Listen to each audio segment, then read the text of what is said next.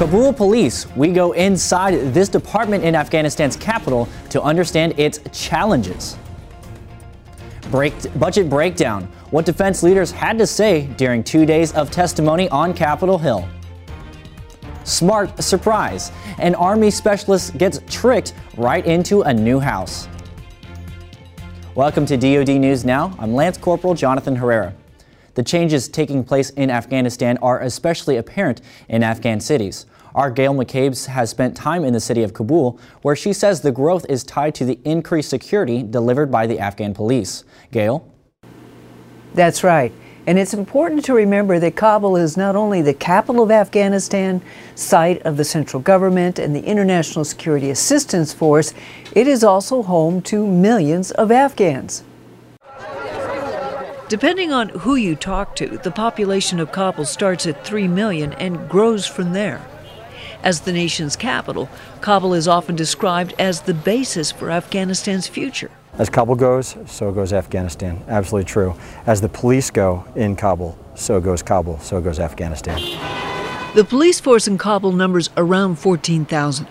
They operate in a wide range of functions, with the majority on the streets, maintaining city security at one of multiple strategically placed checkpoints, what the Afghans call rings of steel. Colonel John Graham, West Point professor and police advisor, says in his opinion, how the future unfolds is up to the police. The future of every society is with the police. Why? The police know where the bad guys live. The police know basically how to establish security in their particular neighborhoods. It's where they live. Graham says challenges still exist, primarily corruption and the need for increased professionalism. But overall, the growth of the police, especially here in Kabul, is significant. It'd probably be some years, maybe 10, 15 years before they equal anything like the NYPD. But I would put them on par with the police in Tehran. I'd put them on par with the police in any of the countries that currently ring Afghanistan. In many cases, they actually are better. They are, he says, a tangible presence of the people.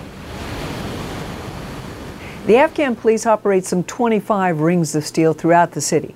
And according to experts, it's an urban area that's predicted to triple in size over the next 10 years, due in a large part to the increased security offered by the Afghan police. Back to you.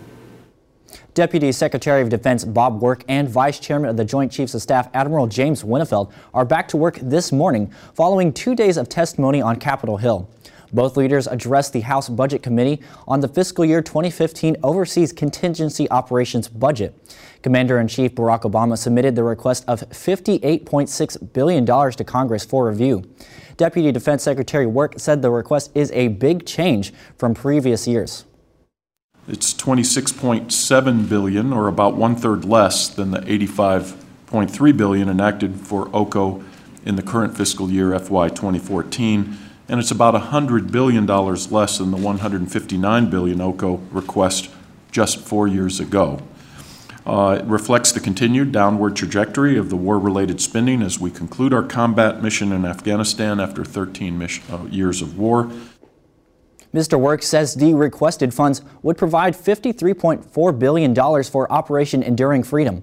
The funds will support the responsible drawdown of forces in Afghanistan and pay for the retrograde of equipment and personnel and the continued reset of forces.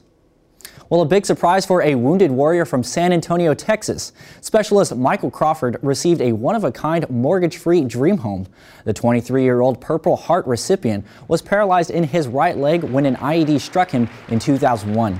He thought he was just going to sign up for a contest to win a new home, but organizers from Operation Finally Home had other plans.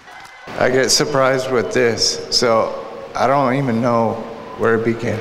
It's the gift that you can never ask for, but once you get it, you're just so grateful.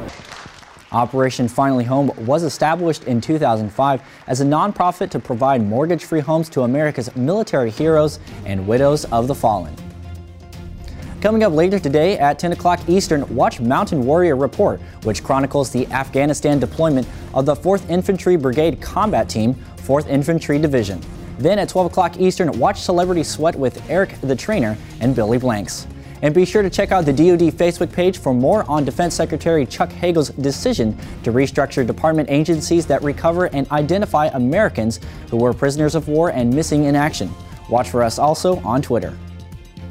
I'm Lance Corporal Jonathan Herrera. Keep it right here for the latest in DoD News.